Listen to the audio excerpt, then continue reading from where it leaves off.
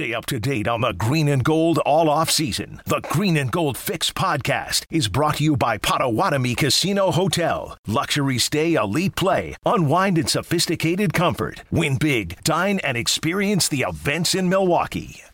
I can handle one underdog in the Super Bowl or one peripheral team. I can't handle two. Okay, because if I were and we're going to power rank tomorrow, Ash, and I forgot to tell you because I found a power rank, way too early power rankings, which are very good. I can't watch two teams that really don't belong to be there, deserve to be there, because after watching that game, and we're going to find out tomorrow with power rankings, the Rams are still not my top team. No, I don't think. And I think this was. I saw a Rich Eisen tweet over the weekend that this was the first time. And, man, it seemed like the year that he had put on there, I don't even know what year it was, where a Super Bowl did not have a team that was the 1 or 2 seed from either conference. Yeah. So, which, as a Packers fan, did that make it that much harder to watch as you watched that game last night? Because, look, to me, yes, it ended up being a close game, and you had the Rams' last-second drive, but it wasn't a good game. It was a pretty boring game. I don't think it was a well-played game. There were a number of times, I'm not just talking about the interceptions that Matthew Stafford threw, but there were times where Stafford had guys, and he just missed them. Like, it just wasn't a clean game. It wasn't well played. There were 12 punts. It was a boring game. And I asked Jason last week, you remember, and I used a very strong word. I said the Packers should be embarrassed that they are not in this game. And after watching that game, made me embarrassed for him that much more, right? Is that too strong a word? I don't think so. Because the Rams would have been the team that they played in the NFC Championship game, and I have no doubt that they would have defeated the Rams.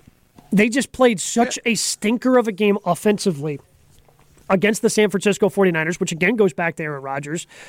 It's just really tough. I didn't think it was going to be as tough, Chew, to watch that game yesterday, but you're 100% right. Like, more and more watching that game is like, man, I know it's hard to get it through Super Bowl, but the Packers are better than both these teams. No, I know, which shows you how hard it is to win a Super Bowl, but I mean, they should be embarrassed, right? Yeah, no, 100%. 100%, and that made that game tough to watch. I said this is the second worst Packer loss behind our loss in Super Bowl 32, and the only reason that is number one is because it was the Super Bowl, right? I mean, can you think of a worse loss in the playoffs? I mean, you're like, we got this. I pushed back, Chew. I pushed back at the time when you said that, like right after the game, and I thought, you know what, 14. When they lost to the Seahawks, just because they were right there. They were knocking on the door. They were on the precipice of going to another Super Bowl. No, they were, but the pregame lead up to that, the Packers, did we think they were going to win that game? We didn't think they were going to win that game, and all of a sudden the beginning of the game starts and like, hey, we got this. I think it's a more embarrassing game because of how they let it slip away and how big it was. But to your point, Chew, like, they would have had to play the Patriots in that was an all-time classic Super Bowl in 2014. That 2014 Super Bowl, Patriots, Seahawks, where, the Patriots make the interception at the goal line and prevent the Seahawks from going back-to-back. That was a great Super Bowl. But the Packers, I don't know if they beat the Patriots. I don't know. I think it's going to be a good game just like it was for the Seahawks, and I know the Packers beat the Patriots earlier that season. I don't know if they beat the Patriots. I don't know if they're a better team than the Patriots that year. Maybe they are, maybe they aren't, because the Patriots are pretty damn good. Watching what happened in the NFC Championship game and watching what happened in the Super Bowl, the Packers were easily the best team, would have been the best team in the NFC Championship game, would have been the best team in the Super Bowl. And if they played the Rams on a neutral site next Sunday, I still think the Packers would be favored. By 4. Yeah. That's what makes it so painful. Right? I didn't think it would be painful to watch it, but it has been. It has been painful. 800-990-3776.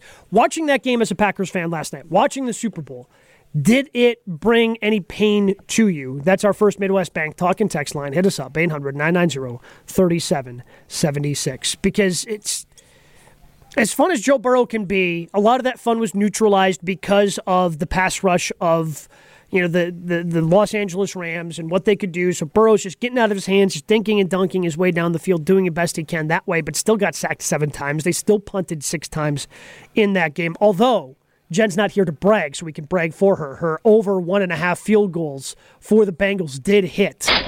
So if you were... But not only that, how about the sacks? The sacks weren't even close. The under-over was 3, and they finished with 7. I mean, who's setting these lines for crying out loud? I don't know. I just, from the start, once I found out these two teams were going to be in the Super Bowl, I tried to get juice, but the juice never came. No, it didn't. It really. I never felt that juice. Even kind of watching the game, it just kind of felt, everything just felt flat. And maybe that was just me. Maybe that was just me as a Packers fan feeling that flatness still carrying over, and I'm just in denial over that divisional round game. Ryan McGuanago hits us up, 800-990-3776. The whole why would Aaron Rodgers want to go to the AFC crowd has less to say when the Super Bowl odds for next year have more NFC teams ahead of the Packers than the AFC. But I don't know what Vegas does right now in terms of Super Bowl odds. I don't know how you set that for the Packers. I don't know how you can take any bets for the Packers.